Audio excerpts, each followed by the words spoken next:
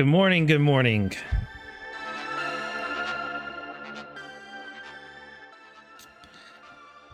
Good morning. I am still waking up. It is definitely going to take me. It's definitely going to take me a little while to get used to my brain being on for a show in the morning. I woke up this morning. I was like, oh no. So I made my coffee extra strong. I took a good shower, trying to wake myself up. I dropped my kid off at early care to give me extra time to consume more coffee. And I've been sitting here putting the show together and starting to get my brain going, starting to feel like I'm in my normal broadcast mode, but not quite yet. So y'all bear with me. Please forgive me. This show may be a little bit this show may come off like a show where the host just woke up and has only been sleeping 5 hours a night for weeks on end. But that's how it goes, and I'm sure y'all don't. Some of y'all are probably in the same boat. Yeah, Mama Jedi. Yeah. I'm not the only one. All right, guys. This is Just Human number 134. Obviously, I am back to mornings, and I'm glad to be back to mornings. This is how I started, and that's how I want to start off this morning. I want to talk about where I started at. For those of you who've been watching for a long time, y'all are going to be familiar with this. Y'all are going to know this. But I figured last night as I was preparing for the show and I was putting things together for it, I started thinking, you know what? There's and just going off of the comments I was noticing on some of my videos lately and mentions I was getting on True Social and stuff. I thought, there's a lot of people who are pretty new to me, who have found me in the last several weeks, which is awesome. There's been a lot of growth on my socials and on my Substack, which I'm really thankful for. It's been awesome. There's been so many people that are really appreciative, and it's going really well. Some people are saying that Rumble is not working. Let me check into that. Here we go.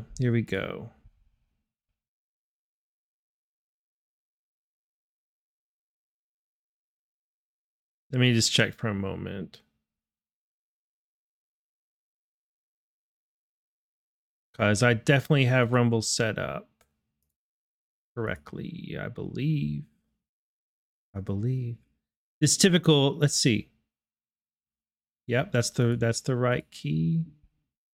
Others are saying Rumble is working. Okay. Yeah, Rumble's working for me. Yep, it's good.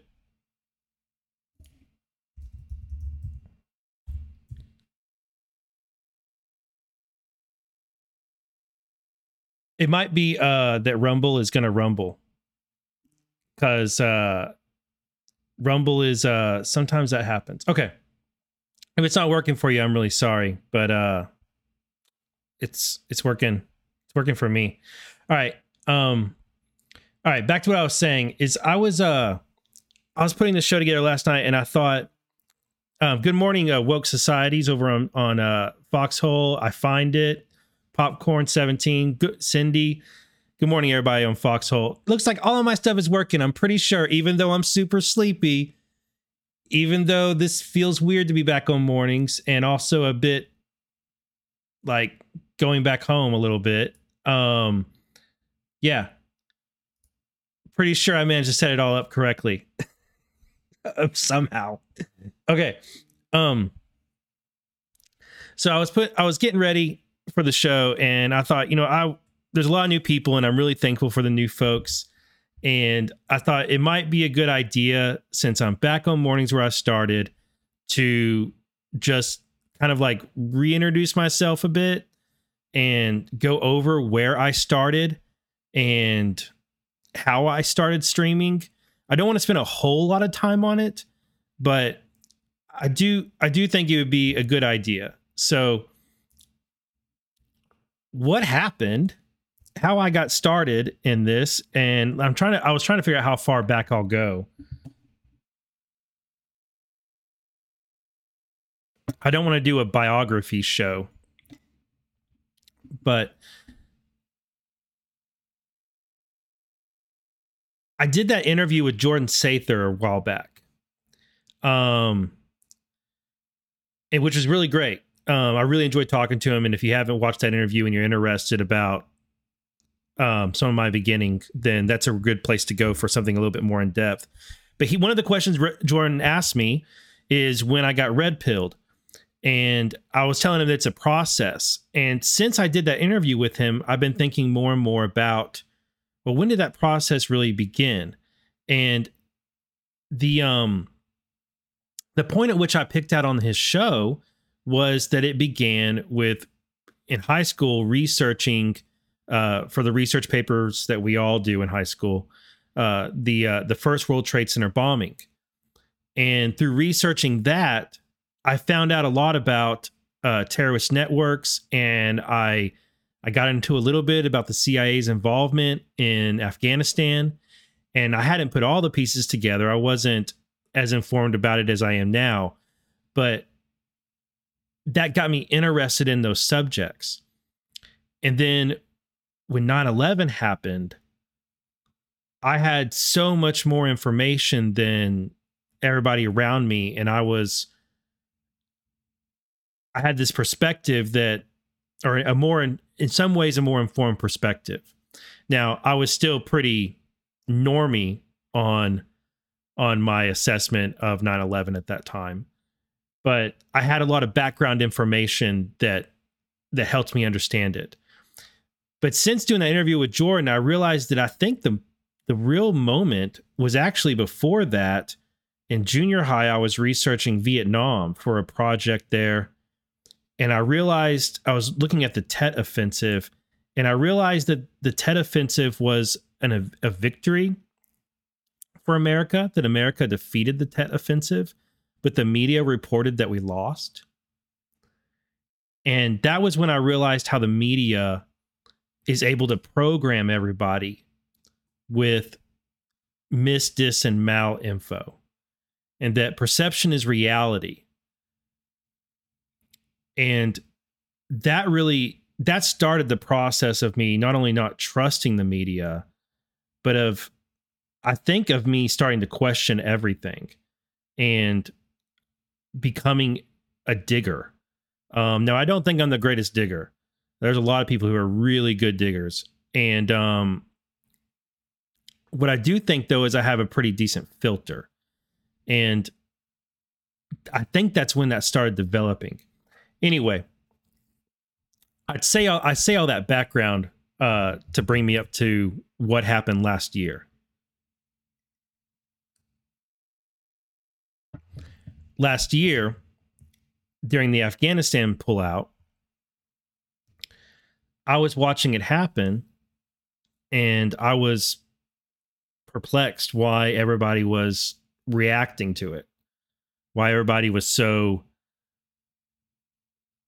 I don't know, like there was just this fervor, all the narrative, everybody was freaking out about us pulling out of Afghanistan, how it was going so badly. And it was, I was just sitting back and watching it and thinking, why are people freaking out about the Taliban taking over Afghanistan? This was the plan all along. Like Trump and Pompeo negotiated the Doha deal. Why are people surprised that this is happening?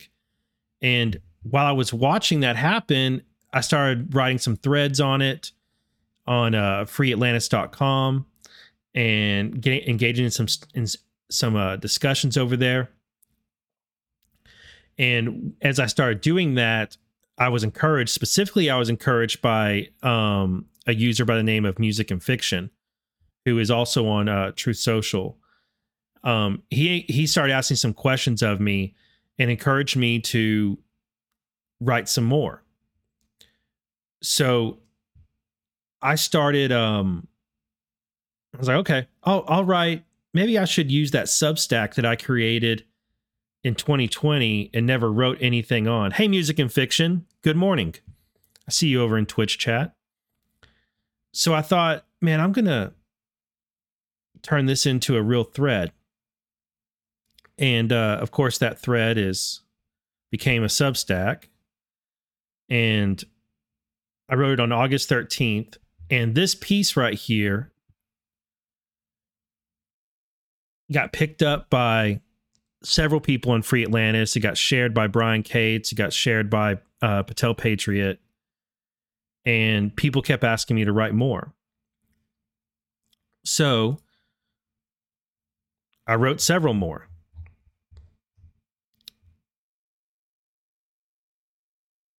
I wrote this one specifically about the Doha Agreement. And I got to admit, this one is not the best writing.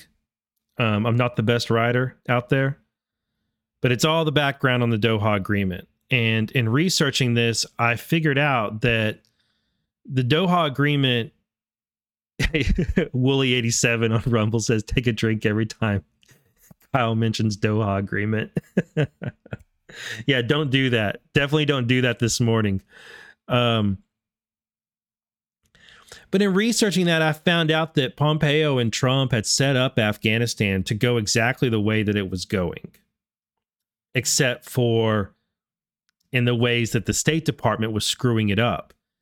And the closer I paid attention, and I started using all sorts of alternative sources to get information about Afghanistan last year, and I found that Biden had actually said that he can't do anything about the Doha Agreement, which makes no sense because he's supposedly president, and a president is able to engage in negotiation of treaties and alter treaties and put forth changes to Congress. And how can he say he has no ability to do anything about the Doha Agreement?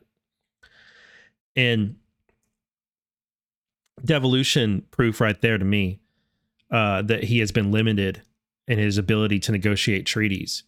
Which, by the way, I think that's also why he hasn't been able to negotiate a new one with Iran. He couldn't get out of or renegotiate the Doha Agreement, and I don't think he's going to be able to create a new Iran deal. But so I ended up writing 6 articles about Afghanistan and our withdrawal. And I found out a lot of things that went wrong in Afghanistan had to do with the State Department simply not doing anything.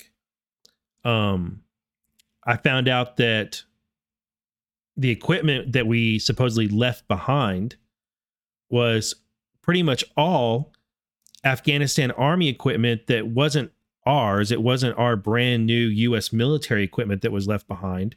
It was equipment that was already there and was for the Afghan armed forces. And so I started to realize that what had happened was that the Afghanistan swamp had been drained.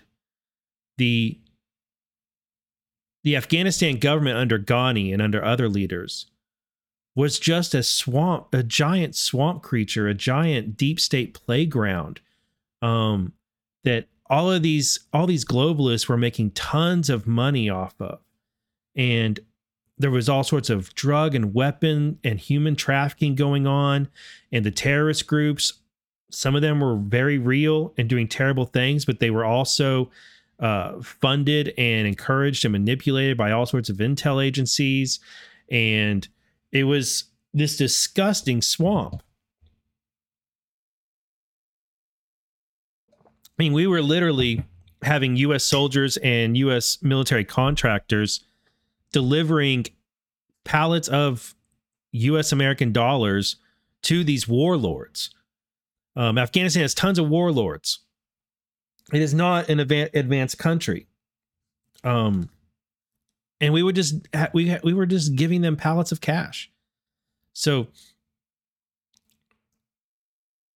I realized that what Trump did and what Pompeo did was and Trump told us, they literally bombed the Taliban to the negotiating table. They kept killing the Taliban leadership and killing the worst of the worst until the leaders who were left were willing to negotiate the Doha Agreement. And by the time that had happened, they had lost so much of their most radical Islamic elements. And Trump and Pompeo negotiated that agreement, and not one American soldier was killed by the Taliban from that point on in February 2020.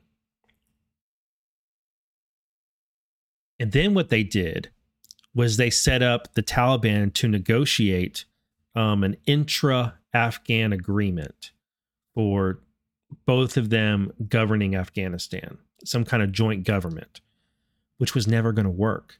It was meant to fail. And in its failing, the Taliban took over Afghanistan, and the corrupt, swampy, deep state, globalist, CIA project government of Ghani was destroyed. And the Taliban literally walked into Kabul. They captured Kabul with a couple guys on motorcycles. It was easy for them. And the way the Biden administration, the only way they could screw this up was for State Department to do nothing, and for the State Department to delay the evacuation of civilians as much as possible, because they wouldn't issue passports, they wouldn't issue them the papers they needed, they wouldn't answer phone calls or emails. They were literally just doing nothing, trying to make it as difficult and as bad as possible, I guess. It backfired on them spectacularly, of course, as everybody knows. But anyway, I started writing these threads and writing these Substack articles, and people started asking me to do streams. So I started doing that, and I went on Patel Patriot's show, and that was great. I see many of y'all commenting that that's where you found me.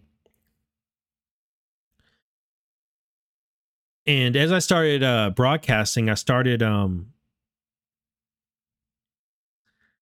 feeling more and more compelled to keep going, not as a news aggregate show. I don't do a news aggregation show where I try and hit on all the news of the day or of the past week. There's lots of shows like that, and there's lots of really good ones. Instead, what I like to do is pick out some news that I think is particularly important and particularly interesting to me, and dig into it and try and get a better understanding of it instead of reacting to it. I have a bit of a passion for helping folks to, one, be positive in their outlook of our future. I do believe the best is yet to come, and I do believe we are winning this war.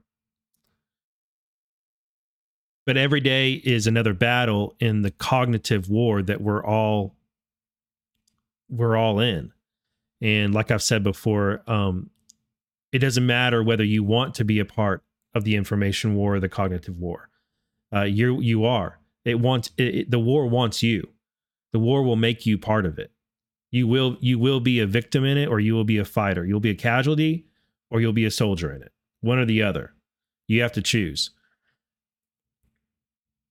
And I started feeling more and more passionate about helping people find or develop habits of first trying to understand news in its context, both in the micro and in the macro, and to avoid reacting emotionally, and to ultimately try and program yourself, program your mind on your own. Because if you don't set out to program yourself, and I would say each day, try to program yourself, then the war fighters, the enemy who is engaging this information war and cognitive war against you, they're going to program you. They'll do it for you. And a lot of times you won't even realize it. You'll get sucked right back into their matrix. So that's where I started. And why I'm still going.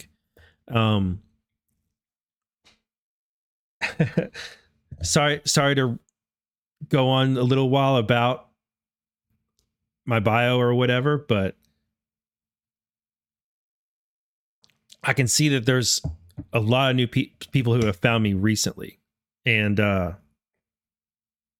that's my beginning, and that's my drive in this. If you're interested in my writing about whatever, and if you're interested in audio versions of this show, then you need to go to justhuman.substack.com. It's free. All of my content on there is free. It's the number one way to support this show if you choose to do a paid subscription, but you don't have to. Everything's free.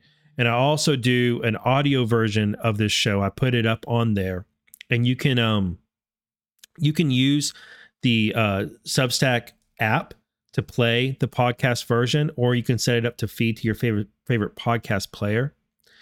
And on the note of the podcast, the audio version, since now I'm streaming in the morning, what I was doing is I would get done with the show at night.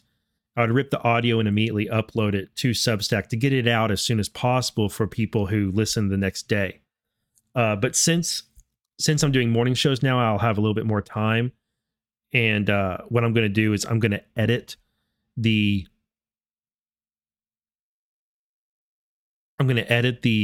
show to trim off the excess at the beginning of it where there's no audio, so you don't have to fast forward a bunch through that, and make it a much better podcast version. I'm going to clean it. I have time now. I'm going to clean it up a little bit before I put it out, so make it a little bit better experience. Okay, I have to give a shout out. Itchy nose. Y'all stop thinking about me. Okay, I gotta give a shout out to someone who sent me a gift. Magnus Masslider says, "Please keep the pro parts."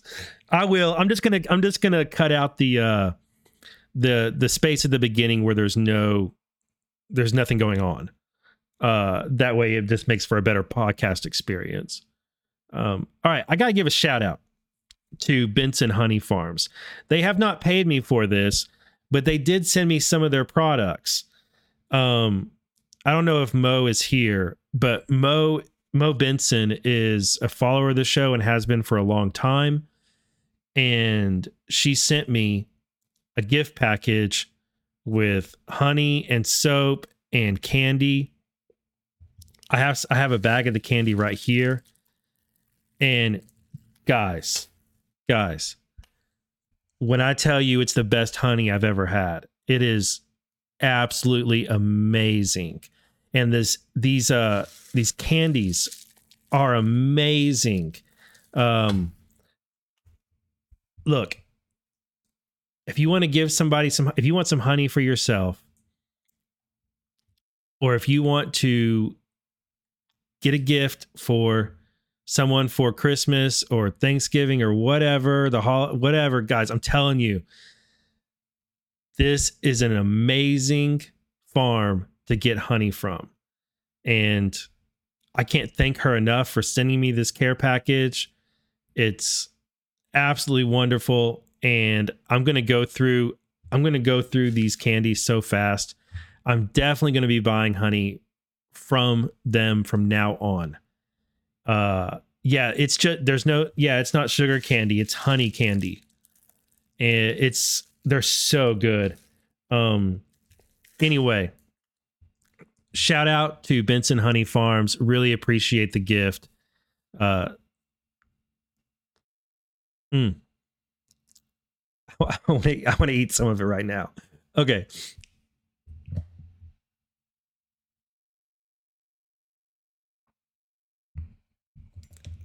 DMC over on Rumble, thank you very much for the rant, and thank you for the comment, and for subscribing to my Substack. Thank you very much. All right, guys, I have some stuff to show you. I'm trying to think. I think the best thing. Yeah. Let's pick up where I left off with Patel's show, or kind of where Patel's show left off this past Saturday.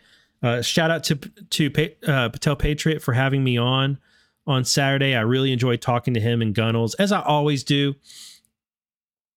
It is it's so great.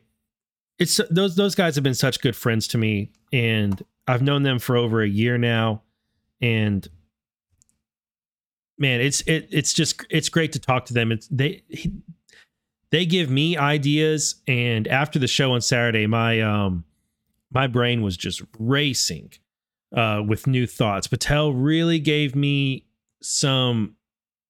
he filled something in for me, and we'll get into that in just a minute. I want to grab not this, but we were talking about, let's talk about Barbara S. Jones. There's a couple, because this ties into what we were talking about on Patel's show. So I went back and found this letter from the Rudy Giuliani case. It's from June 3rd, and it's written by the U.S. attorney in the Southern District of New York, who was over the investigation that led to the raid of Victoria Tunsing and Rudy Giuliani. And there's a footnote here where the government writes on behalf of the parties to propose the appointment of the Honorable Barbara S. Jones. They agreed, Giuliani and the government agreed, that they wanted to appoint Barbara S. Jones in this case. And they go on to talk about her right here. They also mention the Michael Cohen case in this letter. In this footnote, it talks about how Giuliani was previously a shareholder at Bracewell LLP, which was known as Bracewell and Giuliani at that time. And right here, I'm going to take away a little bit from the point we made about there not being a conflict of interest. That was my point, that, you know, if Trump was a target, there might be a conflict of interest here because Jones and Giuliani had formerly been at the same law firm. But I found out that while that is true, they were at the same law firm. Giuliani left that law firm in January 2016, and Jones joined it in July 2016. So there's a 6-month separation between them actually crossing paths at that same law firm. And the government itself, the U.S. attorney, wrote that to the judge, pointing out that it's no conflict of interest. Now, this takes away a bit from my point about that, but this is significant because it means the government has already written in a case, that's already argued in a case, and it's already been accepted in a case, that there is no conflict of interest based on Giuliani and Jones being at that same law firm. But let me point you to something else. Jones and Rudy definitely know each other.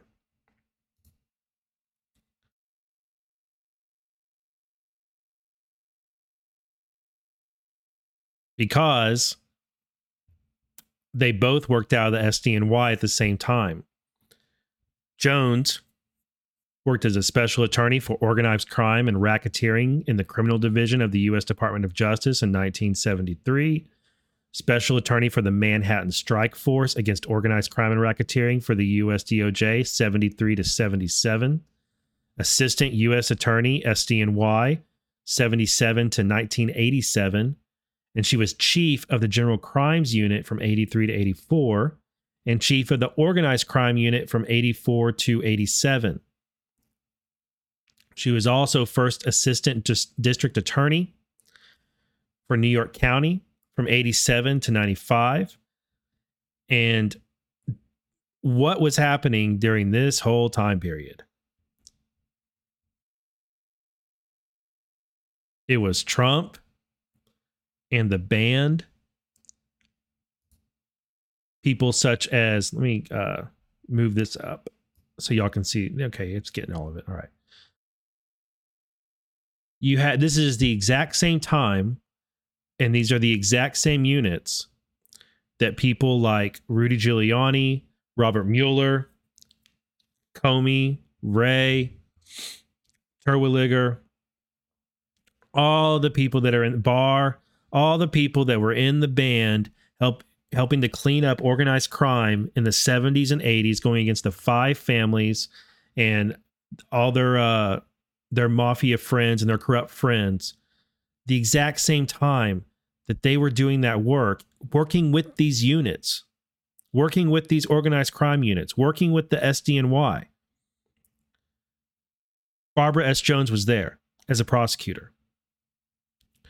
This is also the exact same time that Trump and his brother and the Trump organization were working as assets and informants to help take down the five families and other organized crime syndicates.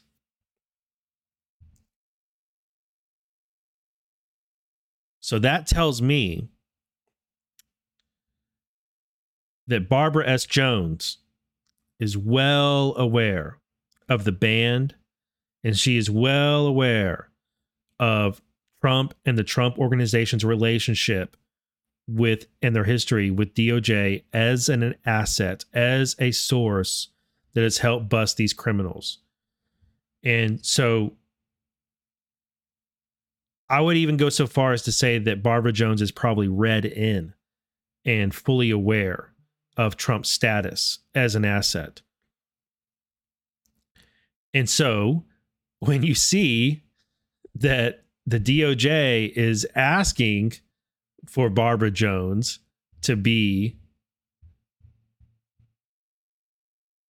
the special master, they're asking for someone who is read in and fully aware of the sting.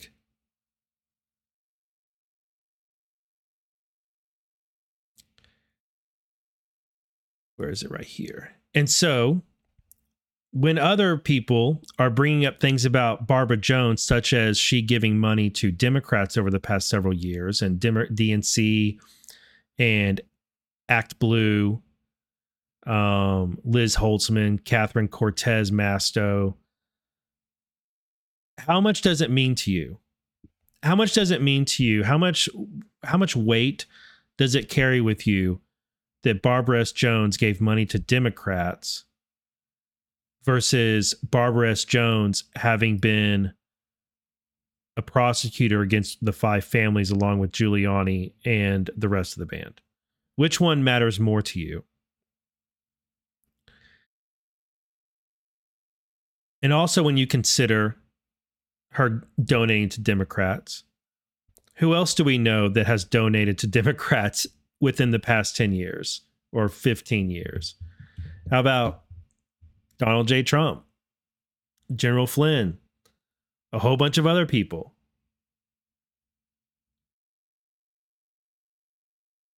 Trump told us this isn't about parties. Remember? Trump told us this is not about Democrat versus Republican. This is about the American people versus the corrupt deep state swamp creatures. It's about us versus the swamp.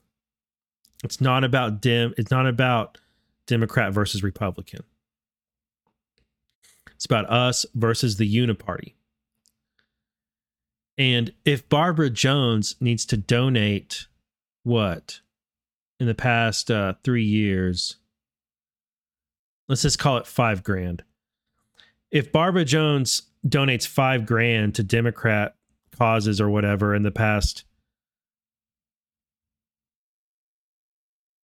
3 years, if she does that and it helps her maintain her cover as being someone associated with the band, and it helps her get appointments to things like the Rudy Giuliani raid case because there's enough separation there, and it helps her get appointed to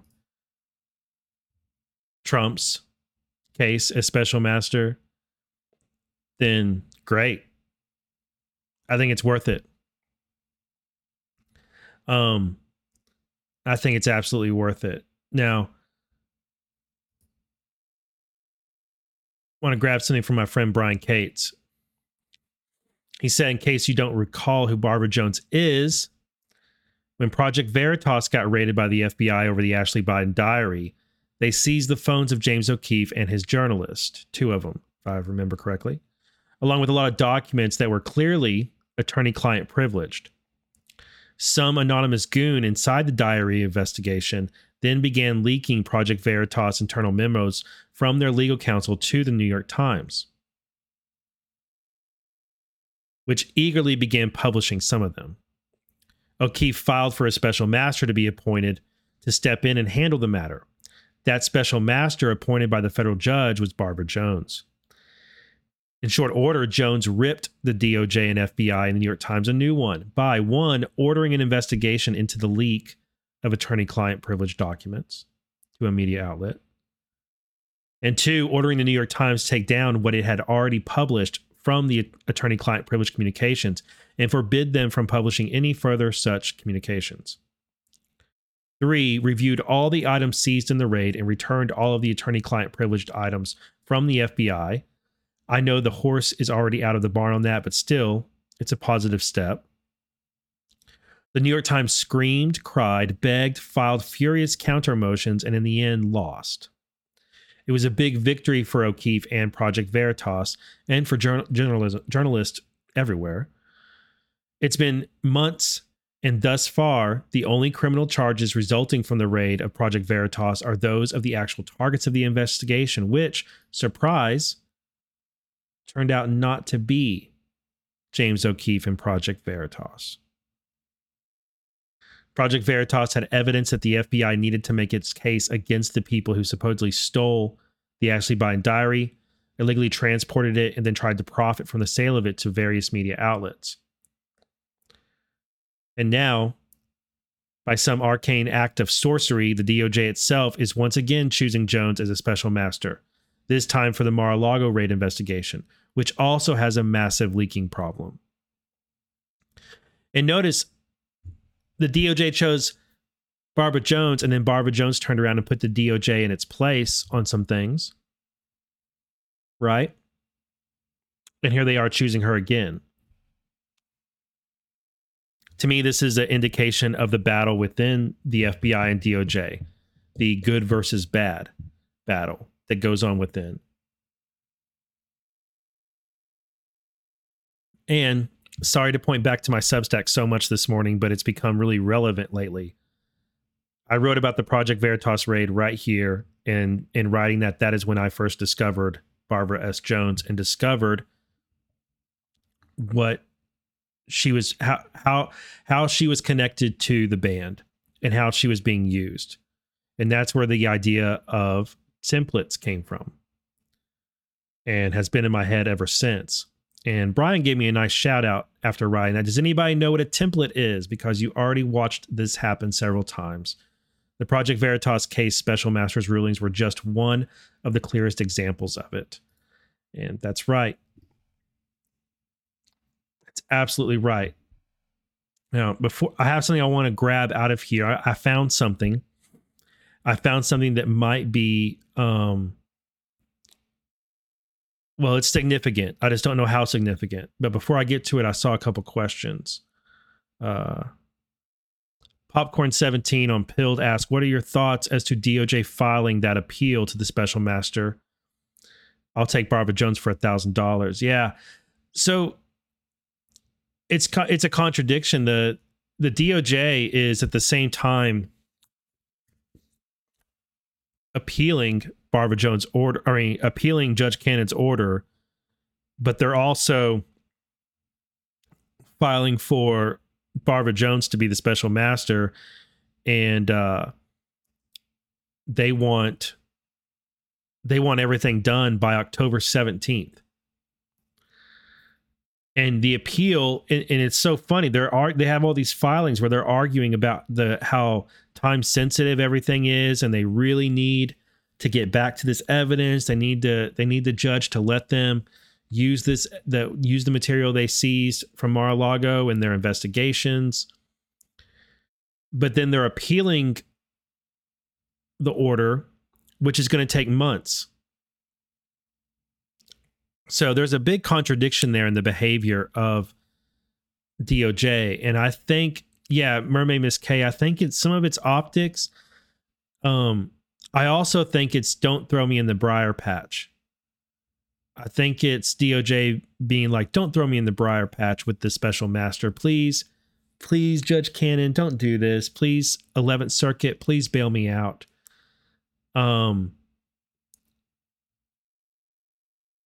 I don't know if the appeal will be accepted, but if it is, it's not necessarily a bad thing, because I think Judge Cannon's order will be upheld. And yeah, I'm not worried about it. I did just get an email. I have notifications turned on for a couple cases on Court Listener. So let me see. Okay. There is a new filing in this case.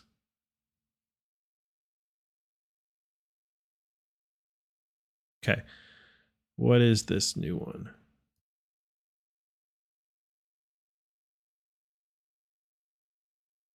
Okay, this is DJT's response to the motion for a partial stay pending appeal. Hey, they must have known. Look at this. That they must have known that I switched back to morning, so they went ahead and made a filing this morning for me. That's so nice of them. That is so nice of them. Okay. Before I get to this, I have to show y'all something. I have to show y'all something. Okay. In my Substack on templates, I included this right here, which is from Magistrate Judge Bruce Reinhardt. I included this right here, what he was doing on August 5th. August 5th is the morning that he signed the search warrant for Mar-a-Lago. The search warrant for Mar-a-Lago is this one right here, okay? It's this first one I highlighted.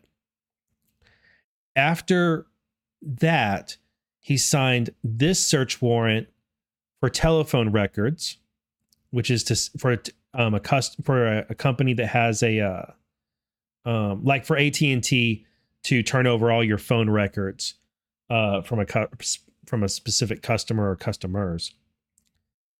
Sealed pin register, and the reason I have this arrow to it is because it's misspelled.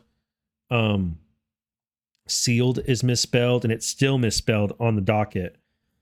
This is for what you type in. Like, this is to access electronic devices and get all of your key entries, everything you've typed in. And then he signed another search warrant. This is all on the same day. This is the Mar-a-Lago one at the top that we know of, okay?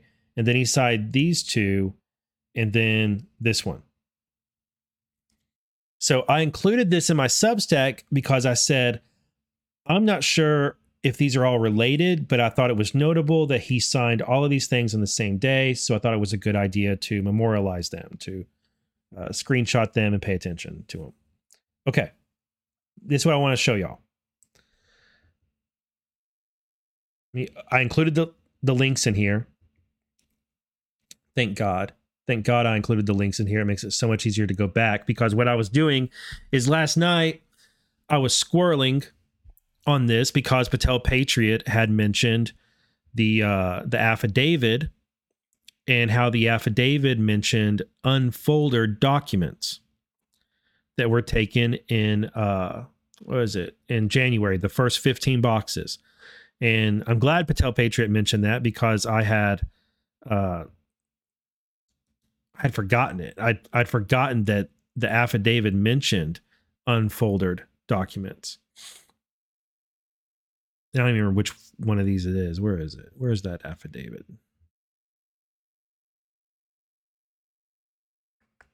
Well, we'll find it in a minute, because it's not my main point right now. So I went and looked at these other cases that I grabbed. This one is the phone records, and it's still sealed. If you go and try and buy it on Pacer,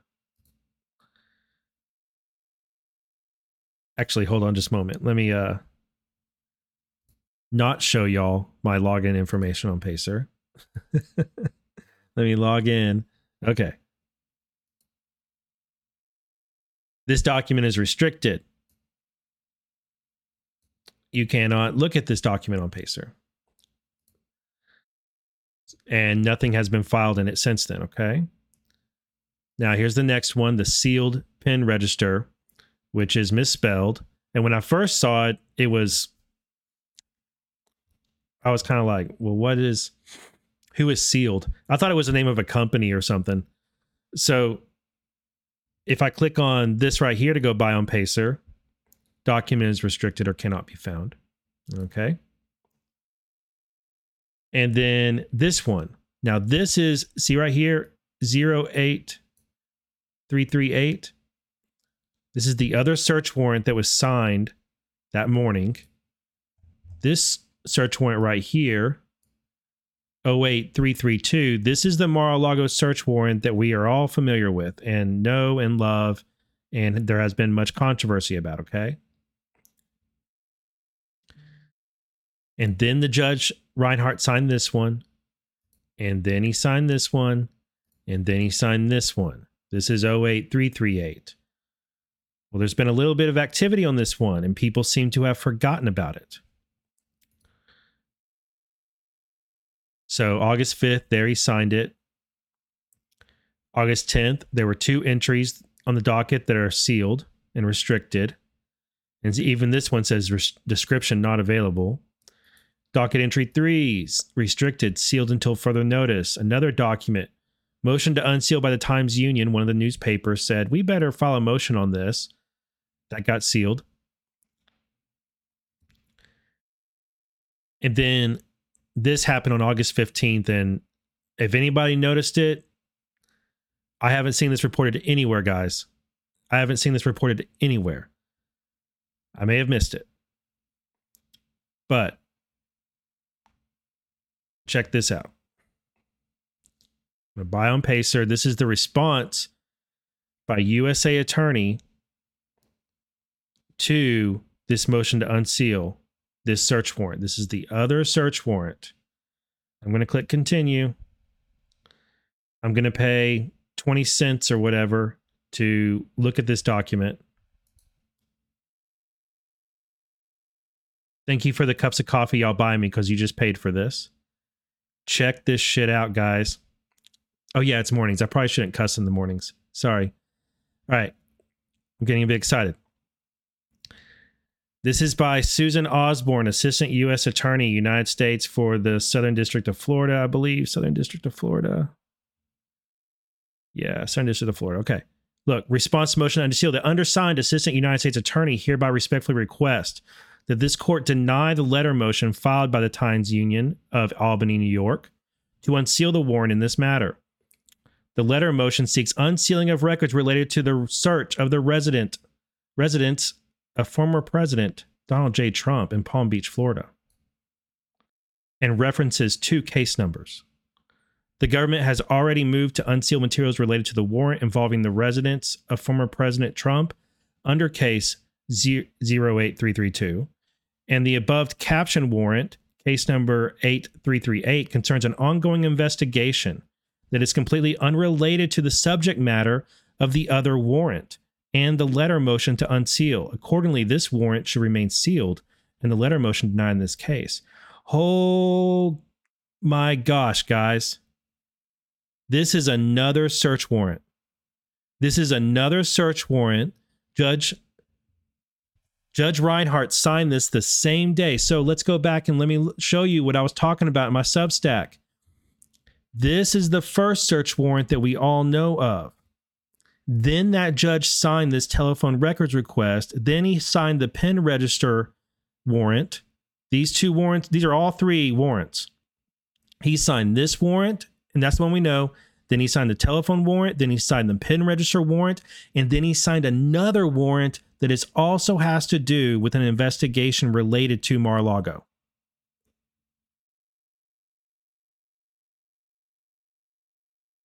So there are at least 2 search warrants related to what the FBI did on August 8th. They didn't carry out 1 search warrant. They carried out 2. And what do you want to bet? Do you think that these 2 things in the middle, this telephone records and this pen register, just happened? The judge just happened to sign those and they're not related? I don't think so. I think all 4 of these things are related. All 4 came across his desk that morning. They're all related. They all have to do with Mar-a-Lago.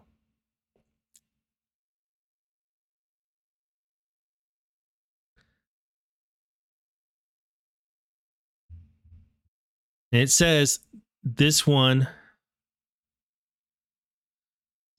the letter motion seeks unsealing of records relating to the search of the residence of former President Donald J. Trump in Palm Beach, Florida. So this is Mar-a-Lago. And it references 2 case numbers. It doesn't mention what case numbers those are. The government has already moved to unseal materials related to Warrant involving the residence of President Donald J. Trump in the case that was numbered 8332. That's the one we already knew about.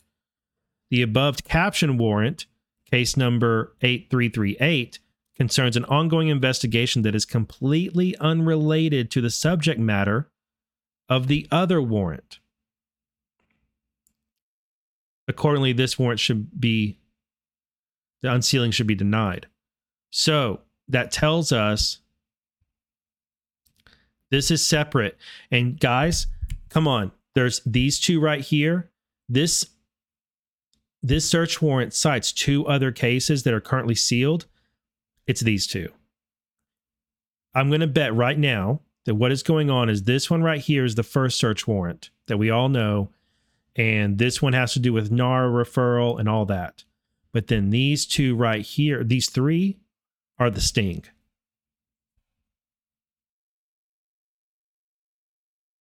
These 3 right here are some kind of sting. They caught somebody doing something and they need their telephone records. They want their entries into something. Maybe they want their what they typed into a keypad, into a locking mechanism, what they typed into a computer, what they typed into something.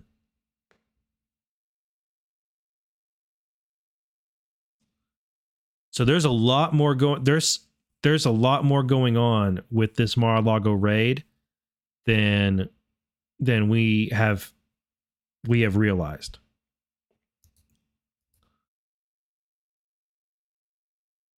And the only reason I found this was because I went into my Substack to find something else I had written about, and I don't even remember what now. I was looking for the unfoldered thing. I was looking for the affidavit. And I went to get this link so I could open up the case that has the affidavit. And I was like, you know what? I haven't looked at these in a while. I'm going to go ahead and look at them. So I had a feeling back then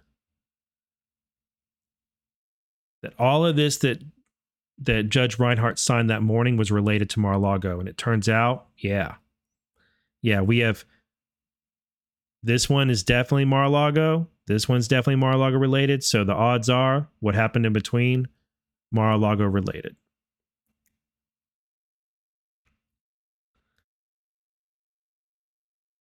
Now, I wish I could go off and tell you what it's about and everything, but I don't freaking know.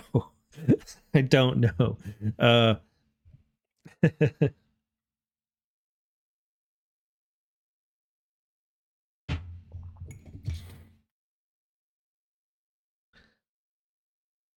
Makes me think about that surveillance footage, though. The surveillance footage that the FBI subpoenaed from Mar-a-Lago back on June 22nd. It makes me think about that. It also makes me think about that infiltrator that was at Mar-a-Lago who was Ukrainian, but the news media says that she was Russian, even though she was clearly Ukrainian. Anyway, one last thing on Barbara S. Jones. I found this letter right here from Where was this from? I don't see a date on it. I might be missing it. Anyway, it noted that Barbara S. Jones was a judge in the U.S. District Court for Southern District of New York for 17 years. Love how that number comes up in interesting places. 17 years she was a district court judge in the SDNY. Okay, done with that stuff. Let's go back to what this new filing is. Let's see. We can close this.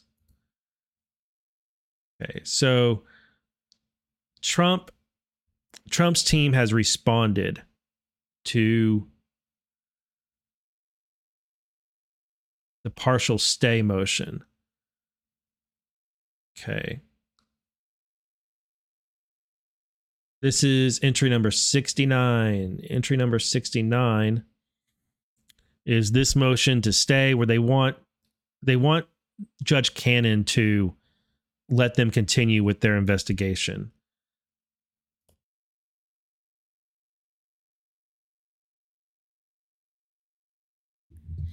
That's right, Eileen. Trump's SCIF did get a $600,000 upgrade within the past year.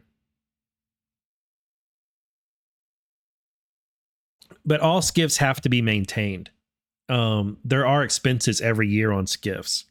They have to be constantly updated to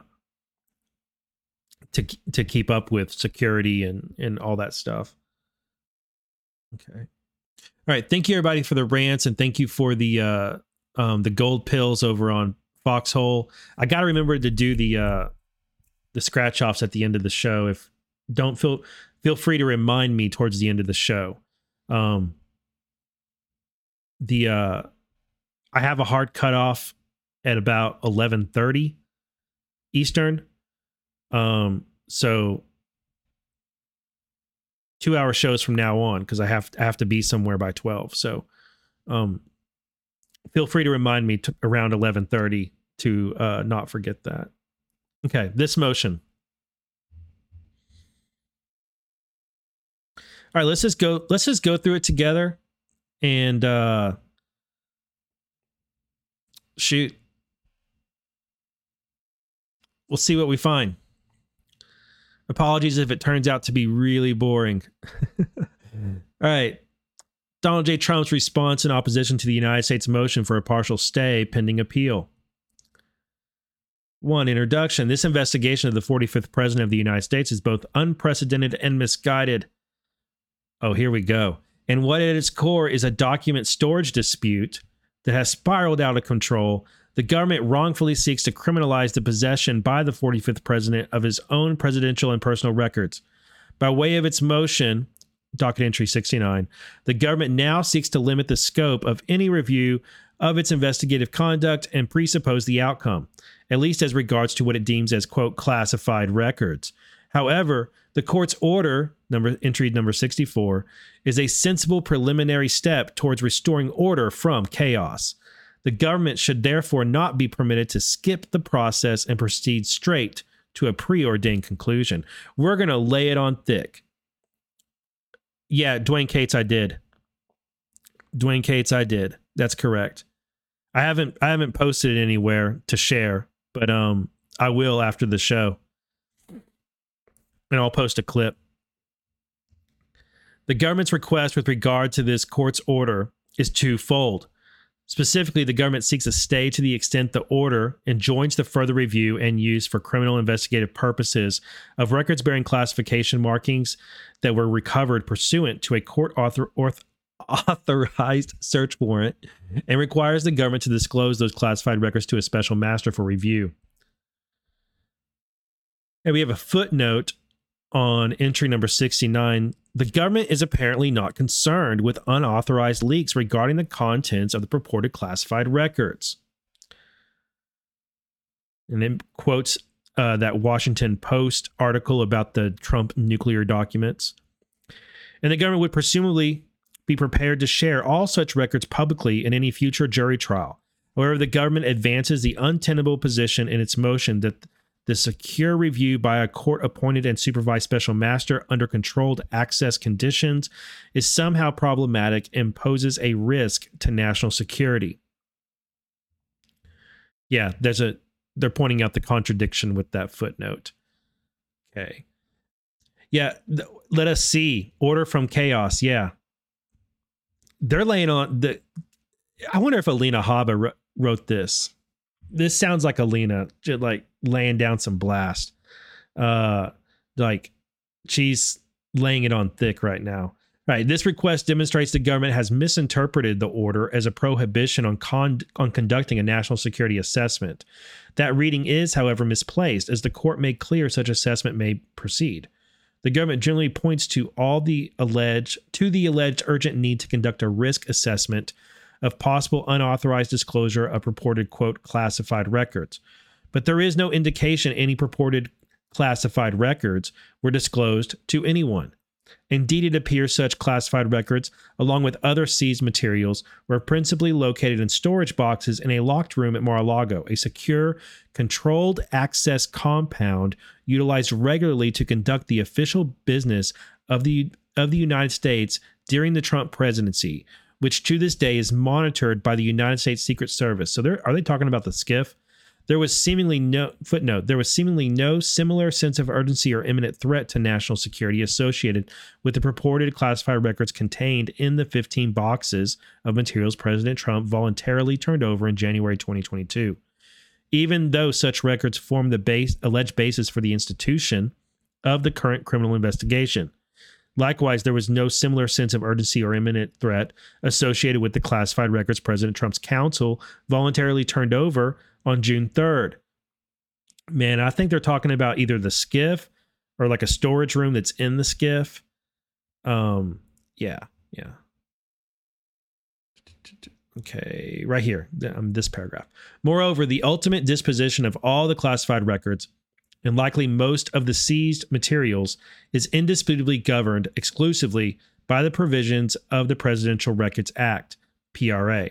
The PRA accords any president extraordinary discretion to categorize all his or her records as either presidential or personal records. An established case law provides very limited judicial oversight over such categorization. The PRA further contains no provision authorizing or allowing for any criminal enforcement. Rather, disputes regarding the disposition of any presidential record are to be resolved between such president and the National Archives and Records Administration. Okay, the contradiction here tells me that all the contradictions here tell me this. They all remind me of what President Trump told us way back when he first took office, and what he has told us for 6 straight years. The news is fake. The facts may not be fake, but the reporting on the facts is fake. And I truly believe the reporting on this raid is fake. All right, back to this. Thus, at best, the government might ultimately be able to establish certain presidential records and should be returned to NARA. What is clear regarding all of the seized materials is that they belong with either President Trump as his personal property to be returned pursuant to Rule 41G, or with NARA, but not with the Department of Justice. Okay, I have to give a commentary here.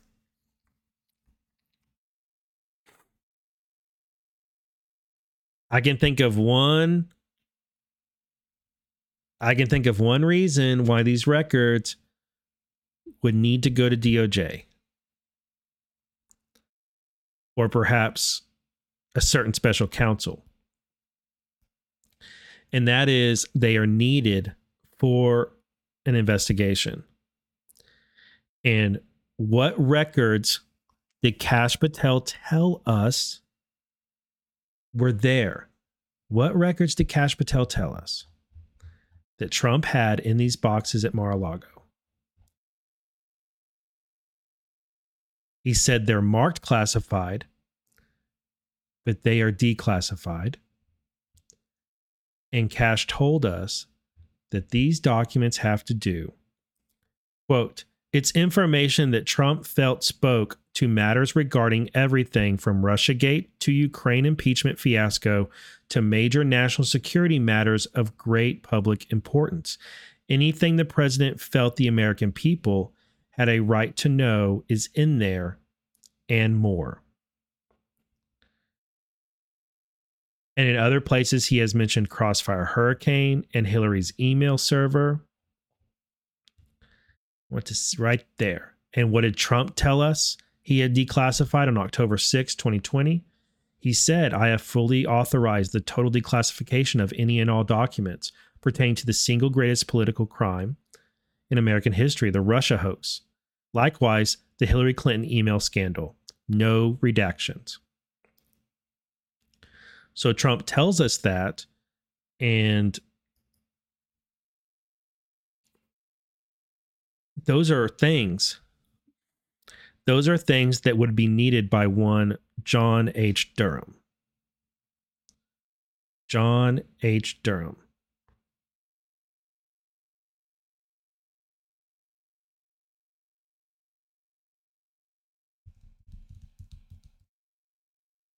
And I know I've floated that out there a few times, that's what this is about, is transferring original documents to the special counsel's office. And I'm still leaning that way. I'm still leaning that way. I do think there's more than one thing going on here.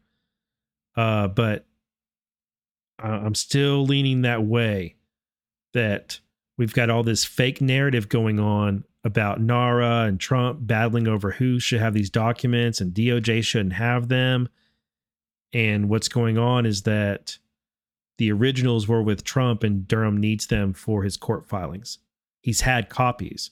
Now it's time for the originals so that he can file them in court. Okay, back to this. However, it is not even possible for this court, or anyone else for that matter, to make any determination as to which documents and other items belong where and with whom without first conducting a thoughtful, organized review. Recognizing this, the court exercised its equitable jurisdiction and inherent supervisory authority to, quote, ensure at least the appearance of fairness and integrity under the extraordinary circumstances presented. The government now advances the same arguments previously rejected in an attempt to persuade the court to reconsider. For several reasons, the government has not demonstrated in its motion any entitlement to relief. First, the government's position incorrectly presumes the outcome, that its separation of these documents is inviolable and not subject to question by this court or anyone else. Second, the government's stance assumes that if a document has a classification marking, it remains classified irrespective of any actions taken by during President Trump's term in office. Third, as noted above, the government continues to ignore the significance of the PRA. Indeed, if any seized documents, including any purported classified records, are presidential records, President Trump or his designee, including a neutral designee, such as a special master, has an absolute right to access to the same under the PRA 44 U.S.C. 2205. Accordingly, President Trump, and by extension, a requested special master, cannot be denied access to those documents.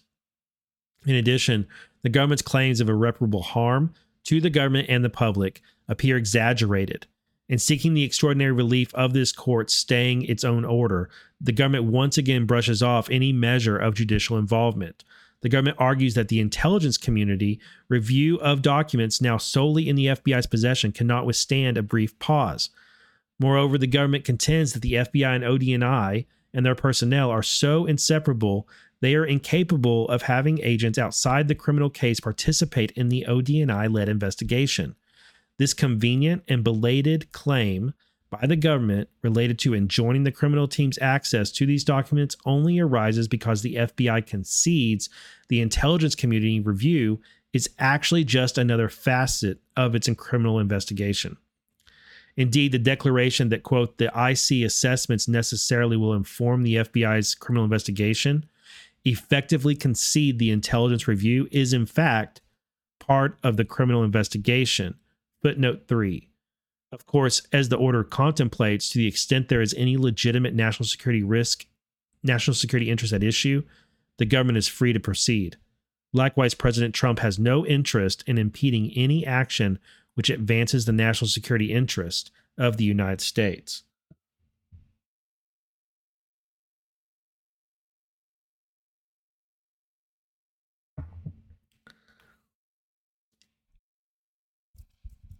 If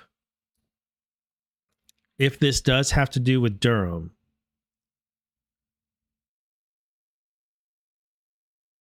this would need to be done.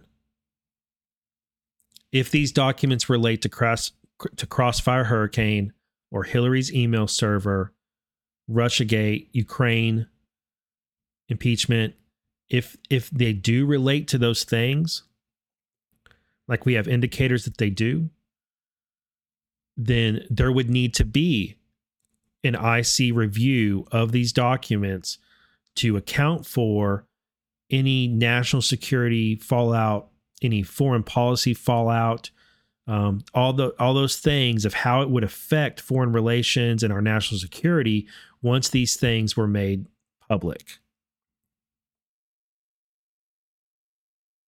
Just saying. So the fact, when I read this right here, I'm thinking, this investigation has to do with national security in some respect, and then we know the charges, the predicate, the charges that are potential charges that this raid is predicated on are espionage and obstruction, things we know that Hillary Clinton is guilty of. I might be fantasizing a little bit here, but I'm just saying that these little data points fit. They don't negate that possibility.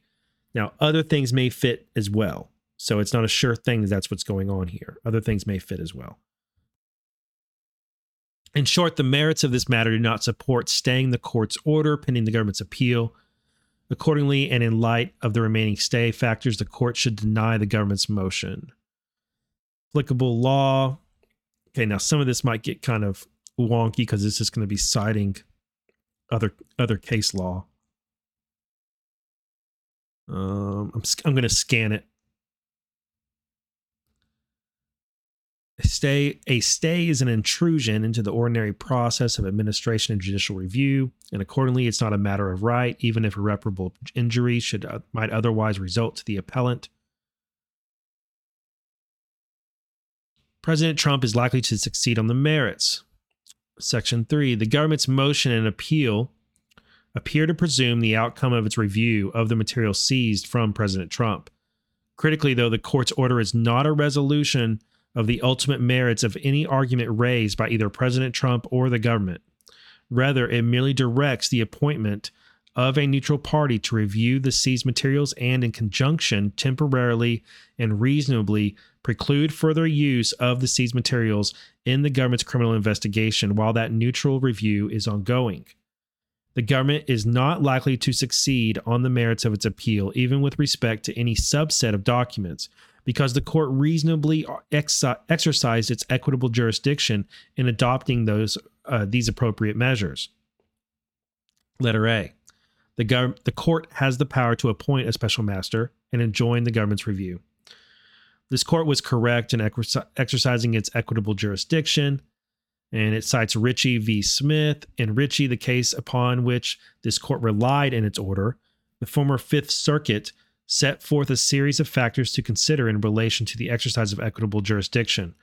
The non-exhaustive list of factors include 1. Whether the government displayed a callous disregard for the movement's constitutional rights, whether the movement has individual interest in and need for the seized property. 3. Whether the movement would be irreparably injured by denial of the return of the seized property. And 4. Whether the movement otherwise has an adequate remedy at law. In reviewing President Trump's motion for judicial review or judicial oversight, that'd be the motion for special master, this court rightly found that while there has not yet been a demonstration of a callous disregard for President Trump's constitutional rights to date, the remaining 3 factors weighed in favor of exercising jurisdiction. President Trump clearly has an individual interest in and need for the seized property. The records reflect The material seized, or the record reflects the material seized from President Trump's home includes not just, quote, personal effects without evidentiary value, but also approximately 500 pages of material that is likely subject to attorney-client privilege, as well as medical documents and tax and accounting information. The government contends that President Trump can have no such interest in the purported, quote, classified records. But again, the government has not proven these records remain classified. That issue is yet to be determined, or is to be determined later.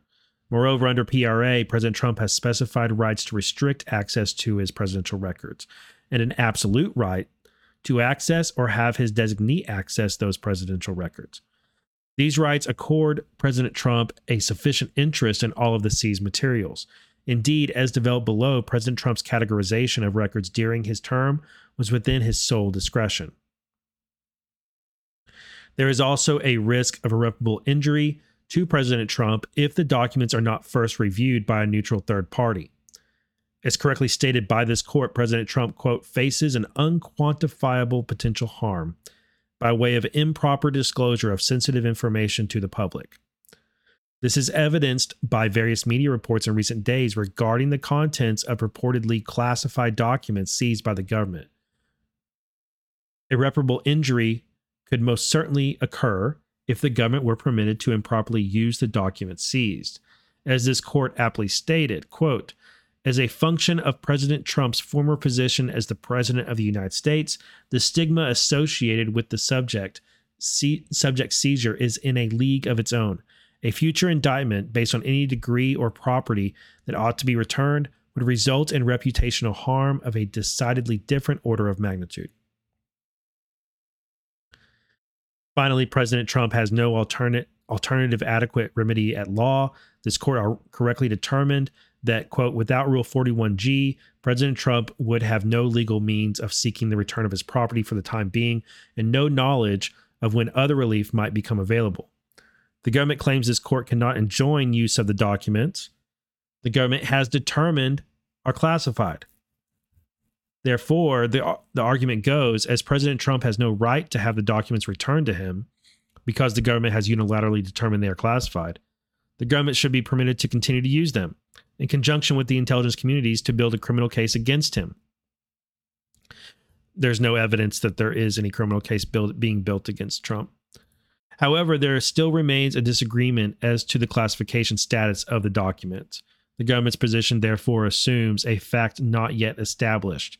This court's order exercising jurisdiction did not make findings as to the classification status of any documents. Further, whether it was lawful for the government to seize these documents has yet to be determined by a court of competent jurisdiction. But that ultimate determination is an issue separate from this court's order and whether to stay pending appeal is necessary. Footnote 5, despite the government's attempts to paint the ruling as a finding on the substantive merits of President Trump's claim, this court noted the limits of its order. Quote, the court pauses briefly to emphasize the limits of this determination. President Trump ultimately may not be entitled to return of much of the seized property or to prevail on his anticipated claims of privilege. That inquiry remains for another day. For now, the circumstances surrounding the seizure in this case and the associated need for adequate procedural safeguards are sufficiently compelling to at least get President Trump past the courthouse doors.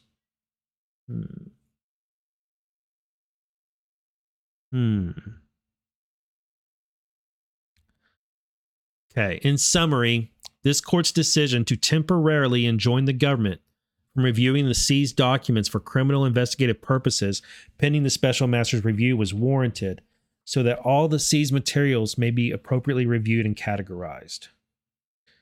B. Appointment of a special master is a necessary and prudent step to preserve the integrity of the process. You guys are a bunch of nerds listening to me read this. Pura Vida, yeah. Thank you very much, Pura Vida, over on Rumble. You guys are a bunch of nerds to listen to me read something like this on a Monday morning. And I love you. Glad you're here doing it. Glad you're here listening. Thank you for the gold pills over on Pilled and for the rants and for the Twitch subs, all that, guys. Happy Monday. All right. This court has provided more than adequate reasoning as to why a special master is needed to further review the documents in question. A special master is not an agent for either President Trump or the government. The very purpose of a special master is to serve as a neutral third party, with appropriate authorization, reviewing documents to facilitate resolution of the parties' disagreements. In opposing any neutral review of the seized materials, the government seeks to block a reasonable first step towards restoring order from chaos and increasing public confidence in the integrity of the process. The government also continues to assert that President Trump is not permitted to claim executive privilege of documents in the custody of the executive branch.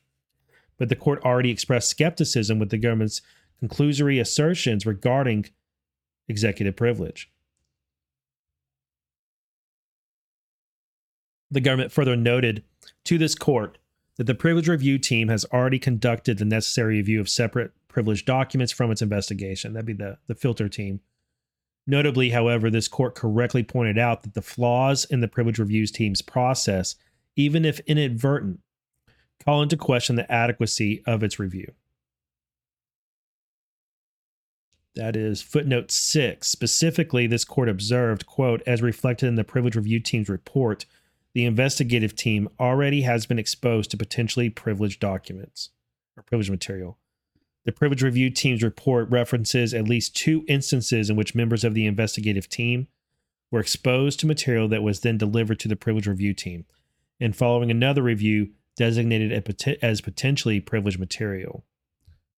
It's kind of funny to me, the government slipped up just a tiny bit on that, and it helps make the case for why a special master is needed. So it's like, sweet.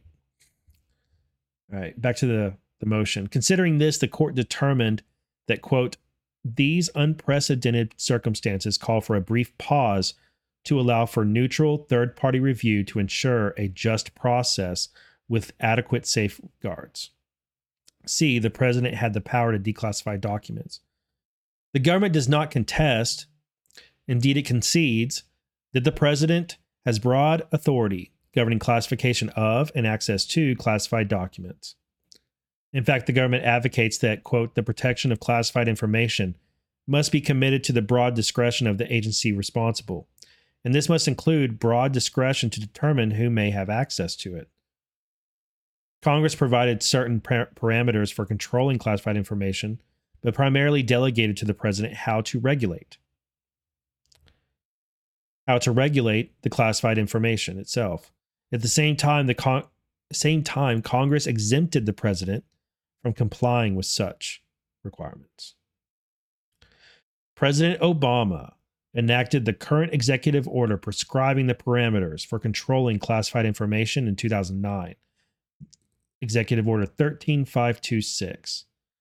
That executive order, which controlled during President Trump's term in office, designates the president as an original classification authority. In turn, the executive order grants authority to declassify information to either the official who originally classified the information or that individual's supervisors, necessarily including the president. Thus, assuming the executive order could even apply to constrain a president, the president enjoins absolute authority under the executive order to declassify any information.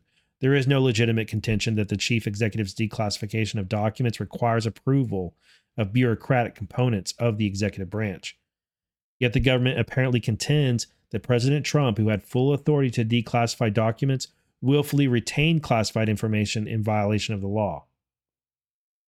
Moreover, the government seeks to preclude any opportunity for consideration of this issue. Footnote 7. Of course, classified or declassified, the documents remain either presidential records or personal records under the PRA.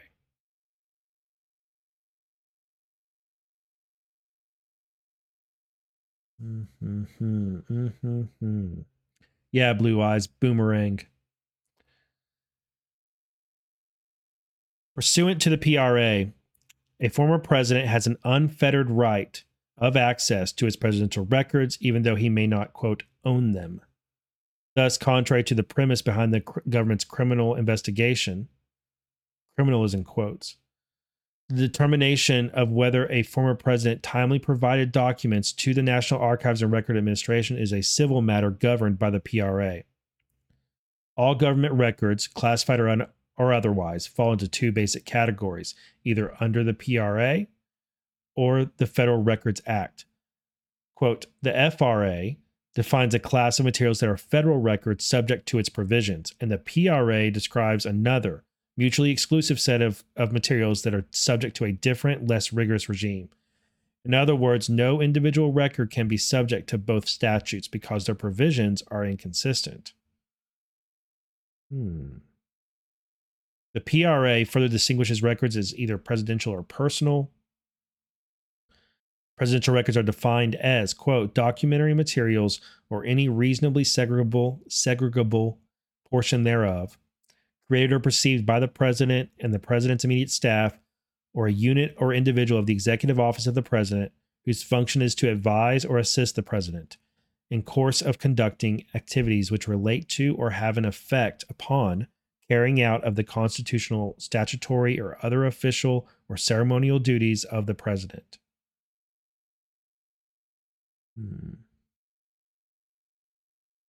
The PRA expressly excludes personal records from the definition of presidential records. Personal records are defined as, quote, documentary materials or any reasonably segregable portion thereof of a purely private or non-public character which do not relate to or have an effect upon the carrying out of constitutional, statutory, or other official or ceremonial duties of the president. The PRA thus distinguishes presidential records from personal records. The PRA contains no provision obligating or even permitting the archivist to assume control over records that the president categorized or filed separately as personal records. The PRA does not confer any mandatory or even discretionary authority on the archivist to classify records. Critically, the former president has sole discretion to classify a record as personal or presidential. Okay. Accordingly, all the records at issue in the government's motion fall into two categories: presidential, governed exclusively by PRA, and personal. 4. The government will not suffer irreparable harm. The government ignores the distinction between assessment of national security, which is prospective, and a criminal investigation, which is retrospective. The government conflates two related yet distinct issues: potential damage to national security from allegedly mishandling classified information, and 2, criminal repercussions for allegedly mishandling classified information. The former is forward-looking, asking how the government protects vital national interest on an ongoing basis through an assessment of whether national security information or sources have been compromised. Footnote 8. While the discovery of classified material in files containing presidential records should not have been at all surprising, NARA allegedly became concerned about national security interests within weeks of the turnover by President Trump of 15 boxes of records. Yet no notification was provided to Congress at that time. Moreover, rather than adhering to PRA, NARA made an immediate criminal referral. Given the circumstances involved the possession by a former president of his own presidential records at a location which had long been utilized to conduct the business of the United States, the pursuit of all other available civil mechanisms would, respectfully, have been a better exercise of prudential judgment. Can NARA even make a criminal referral? Can NARA itself make a criminal referral? I don't believe it can. I don't believe it can. I need to look into that and see if NARA itself can make a criminal referral. Because I think I feel like everybody is assuming they can. I don't think they can. It's, yeah, Joe Lang, it's OIG. That's right. OIG made the referral. Yeah. It's interesting that I'm assuming this is Alina. It may not be. Okay. The latter is backwards looking, assessing whether national security information was handled in a manner contrary to law. Certainly may be easier to perform these two functions in tandem, but the government has wholly failed to show that these functions must be performed concurrently. The government's brief belies its own claim that a complete intelligence assessment cannot be disentangled from a criminal investigation. For example, the government asserts that a, quote, classification review informs the IC's national security risk assessment, and the FBI uses that review to inform its criminal investigation into the potential mishandling of national defense information, as to which classification status is highly relevant. In other words, the FBI needs the results of the intelligence community's classification review to determine whether classified material has been mishandled. Again, the government's own analysis places this as a phased approach that can be effectuated within the temporary confines of the court's order. Yep.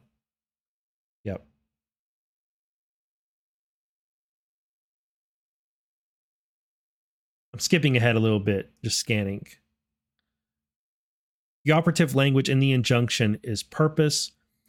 If it's an action's purpose is to conduct a national security assessment, it may be undertaken even if it may reveal information related to a criminal investigation or require the use of a criminal investigative tools.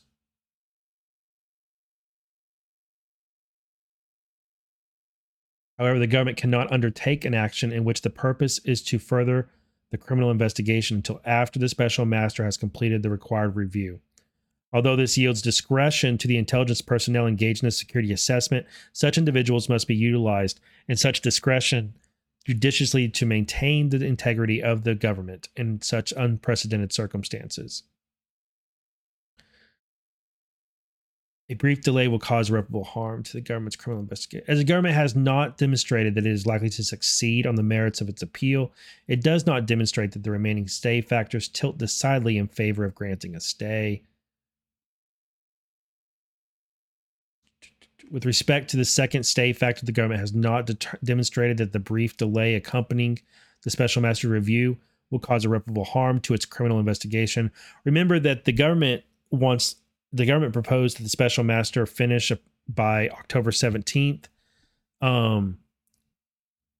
And President Trump's team wanted 90 days, I believe.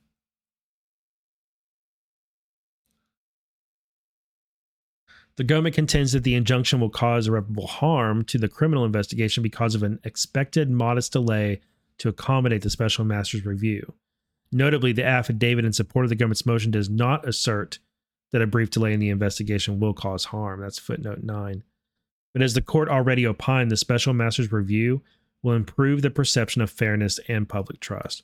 Moreover, the government refutes its own contention to irreparably harm by listing numerous investigative actions it can conduct without contravening the injunction. Yeah, that is funny that in their application for this stay, they go on about how all the things they can do.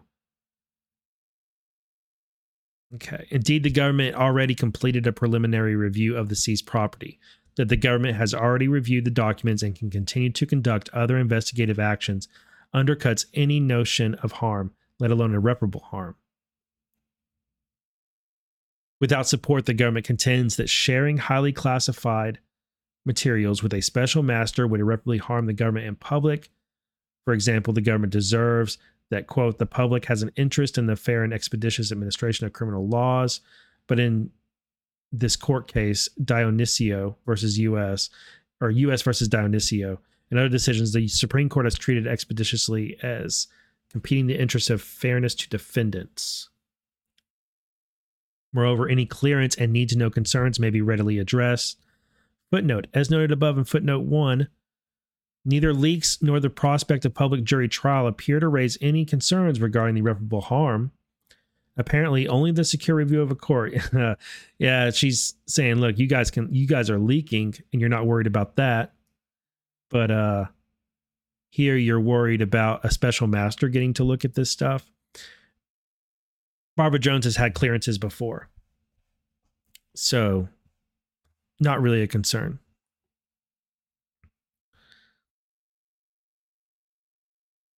Okay, Section 5. President Trump and the public would be harmed by the stay, as this court correctly observed. A criminal investigation of this import, an investigation of a former president of the United States by the administration of his political rivals requires enhanced vigilance to ensure fairness, transparency, and maintenance of public trust. Oh, that is a great sentence. That's great framing right there. Quote, the investigation and treatment of a former president is of unique interest to the general public, and the country, in bold, is served best by an orderly process that promotes the interest and perception of fairness. Given the significance of this investigation, the court recognizes, as does President Trump, that it must be conducted in the public view. The court has correctly directed commencement of a process which certainly benefits the government, President Trump, and the people of the United States. The plaintiff respectfully submits any stay of the injunction or limitation of the scope of review only erodes public trust and the perception of fairness. Conclusion, for the foregoing reasons, plaintiff respectfully requests that the court deny the government's motion for a partial stay pending appeal. Lindsay Halligan. Okay, I bet that's who authored this. Respectfully submitted, Lindsay Halligan, Christopher Keiss, Evan Corcoran, James M. Trusty. I bet Halligan or Keiss wrote this. Like, this is really good. Keiss filed it right there. This is a really good filing by refutation of the government's motion. I enjoyed it's nice and fiery and does a good job framing the narrative. Very good. Very good.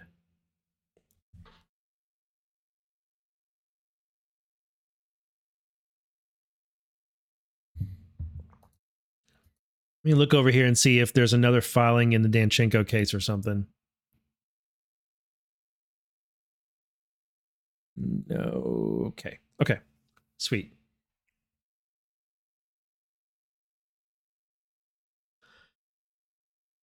All right. I have 20 minutes. Okay, I want to grab something. I don't think I didn't bookmark it. Wait, I thought I had this pulled up somewhere. I thought I had this pulled. Did I have it right?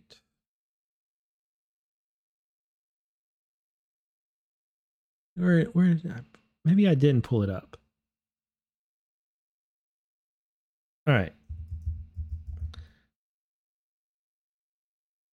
I bookmarked it somewhere. Here we go. So, a lot of people sent me this article.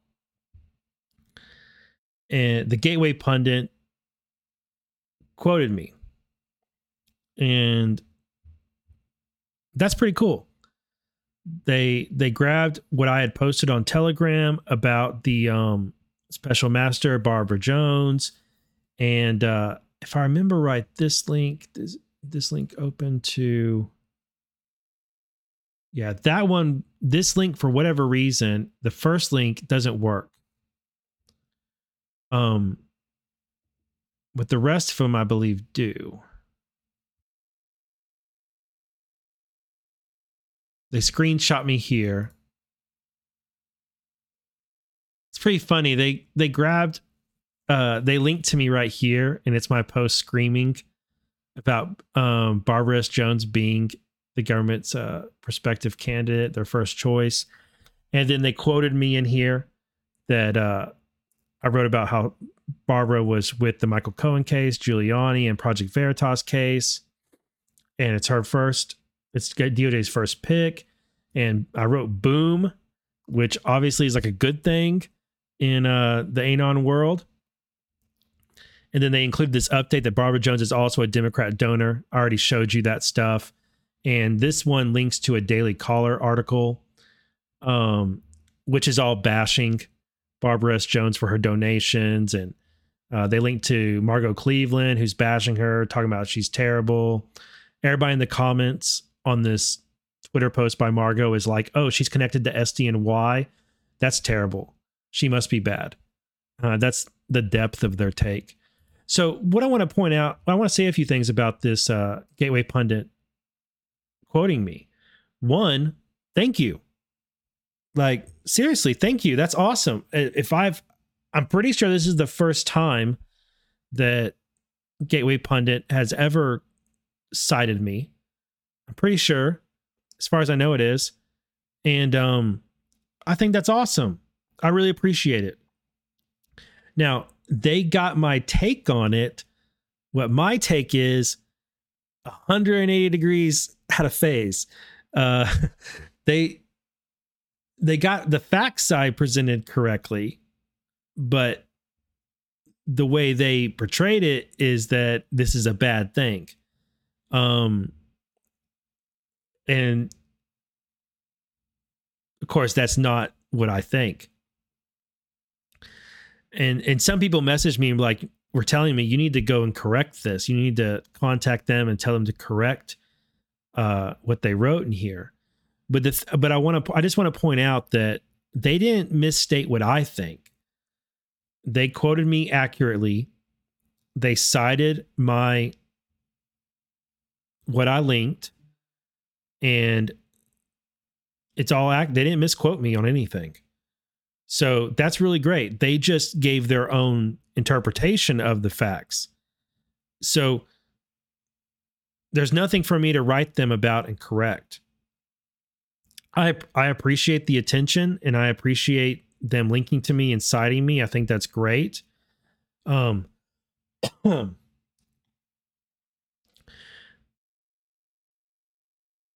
I have to wonder, okay,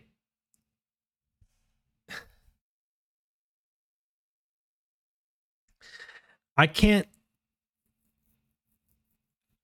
help but think that they obviously saw what my take was. I mean, anybody who follows me knows what my take is on this Barbara Jones thing. So they obviously saw what I was getting at about how this being a good thing, yet they took it and spun it this way.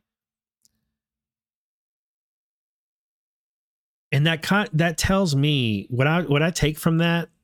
I don't know if Karma Patriot is still in chat, but I think she's really going to appreciate what I'm going to say if you're still here, Karma. That makes me think that Gateway Pundit has a decided narrative role, and I don't care for their clickbait outrage style of reporting. I don't like it. I don't like dooming. I don't like blackpilling. I don't like emotional language in this stuff. I don't like it. It's not, I don't think it's good. But we still need some of these narratives out there. And Gateway Pundit definitely saw my take. And this just makes me think that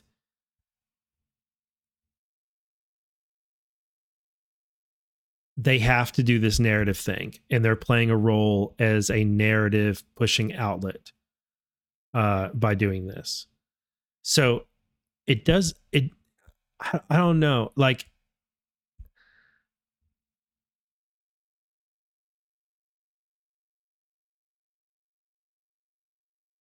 one of the things I'm kind of thinking about is, would Gateway Pundit have reported me accurately? Like, they definitely saw, Jim Hoff definitely saw what I was getting at. Is this a situation where they can't directly report what I'm saying, but they're still going to link to me, and if people go and find my stuff, they will they'll see what I'm getting at? So it's like a way of pushing people who want to dig more and see more to find my work. I don't know. Like, it's kind of reminding me of how people close to Trump don't exactly endorse anons in their work, but they get close to them and they will retweet or retweet or whatever stuff that's pretty close. And that if people are interested, they'll just go one or two steps further and they'll find this whole new world of analysis. You know, it's like, it's interesting to me. I wanted to bring this up mostly to say, like, I'm not bothered by this at all. I'm amused. And then it also got me thinking that, wow, they must have seen what my take actually was. So they just help people who clicked on this article and who are willing to investigate a little bit further.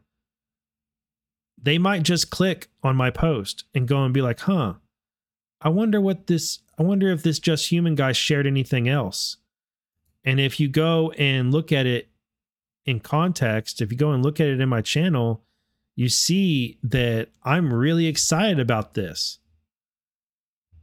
And I mean, my next post is me and Patel Patriot. My very next post after this is me and Patel Patriot talking about how awesome she is.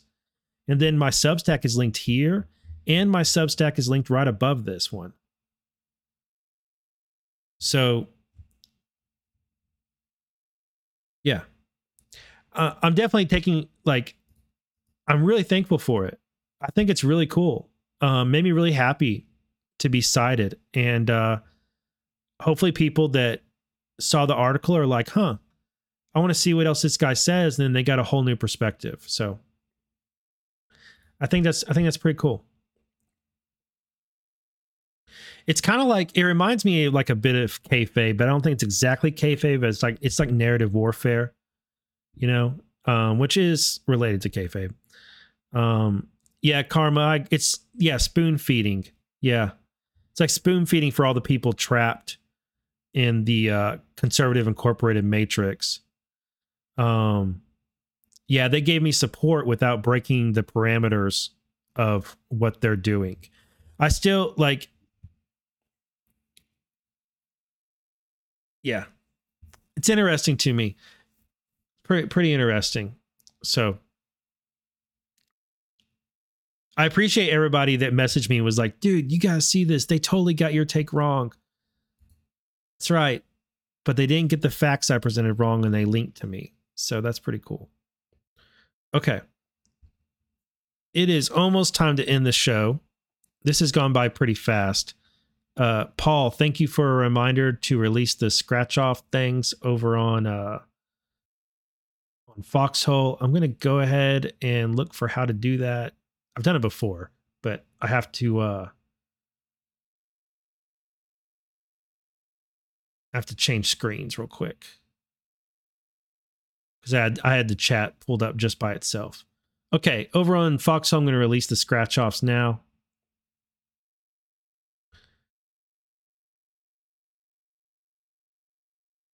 And we're going to pull up the exit music. Show's not over quite yet. I'm just doing the final steps that I need to do.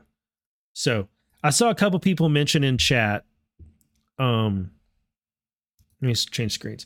I saw a couple people mention in chat about Trump being in DC today, and also Greg Phillips and Catherine Engelbrecht. Guys, I don't know that anything's going on. I think Trump is at his golf course and is going to play some golf.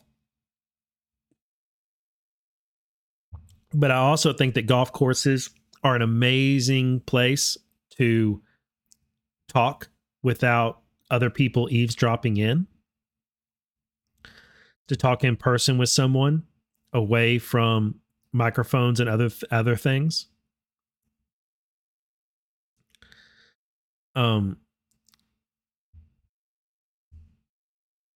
So could be some businesses being conducted. Some interesting things are being conducted by Trump while he's there.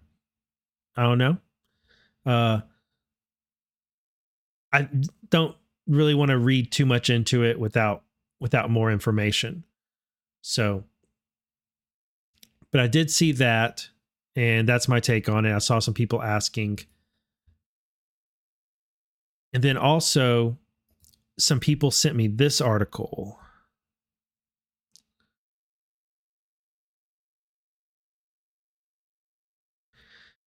I usually do not read The Last Refuge.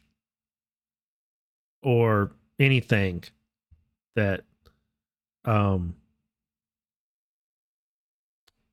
Sundance writes anymore. It's just so negative. But his take right here was really, really interesting on why. So thank you everybody who sent me this article. His take on why Trump filed the lawsuit against Hillary Clinton and all her cohorts was really interesting. And basically what he said is that the whole reason that lawsuit was written and filed is to legally give Trump's own attorneys the legal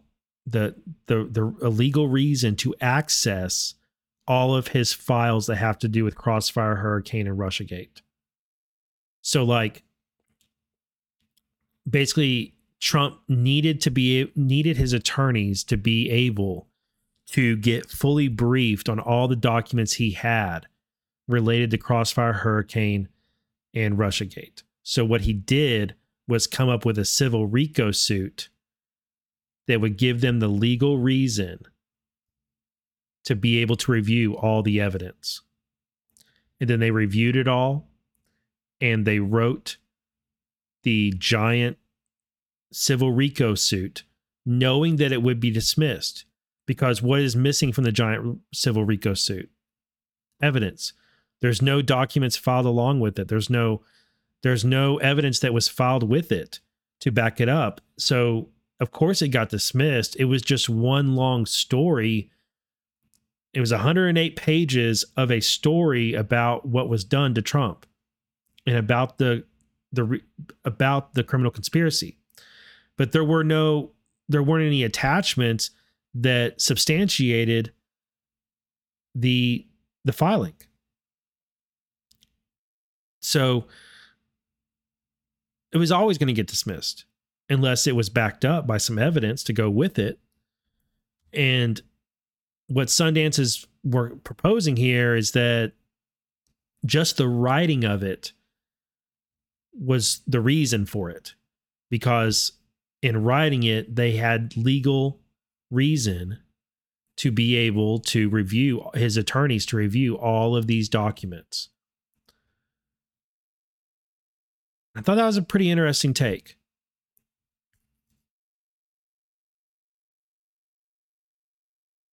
So I usually don't read The Last Refuge because it's so negative and blackpilling, and he's got a ridiculous take on Durham, in my opinion. But this is fascinating. So thank you to everybody who sent this to me.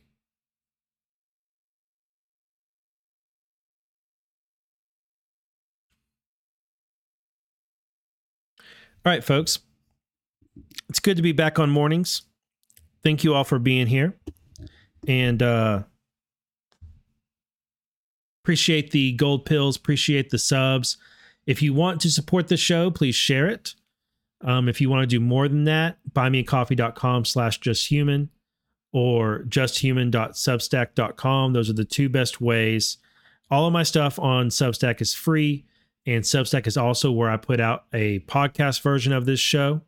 If you want to listen while you work or you work out or do whatever, that's the place to get it. The Substack app, you can play it within that, or you can set it up to feed to your favorite podcast player. I will be live again on Wednesday morning, 9:30 a.m. And that big news that we got to earlier in the show with there being another search warrant and those other warrants that were filed at the same time, I'll be making a post later that details that on all of my socials, and I'll be clipping out the video from this. So look for that if you want to share that with some people. And yeah, guys, y'all have a blessed day. Remember, we're not going to win every battle, but we are going to win this war. So stay positive. The best is yet to come. Have a great Monday.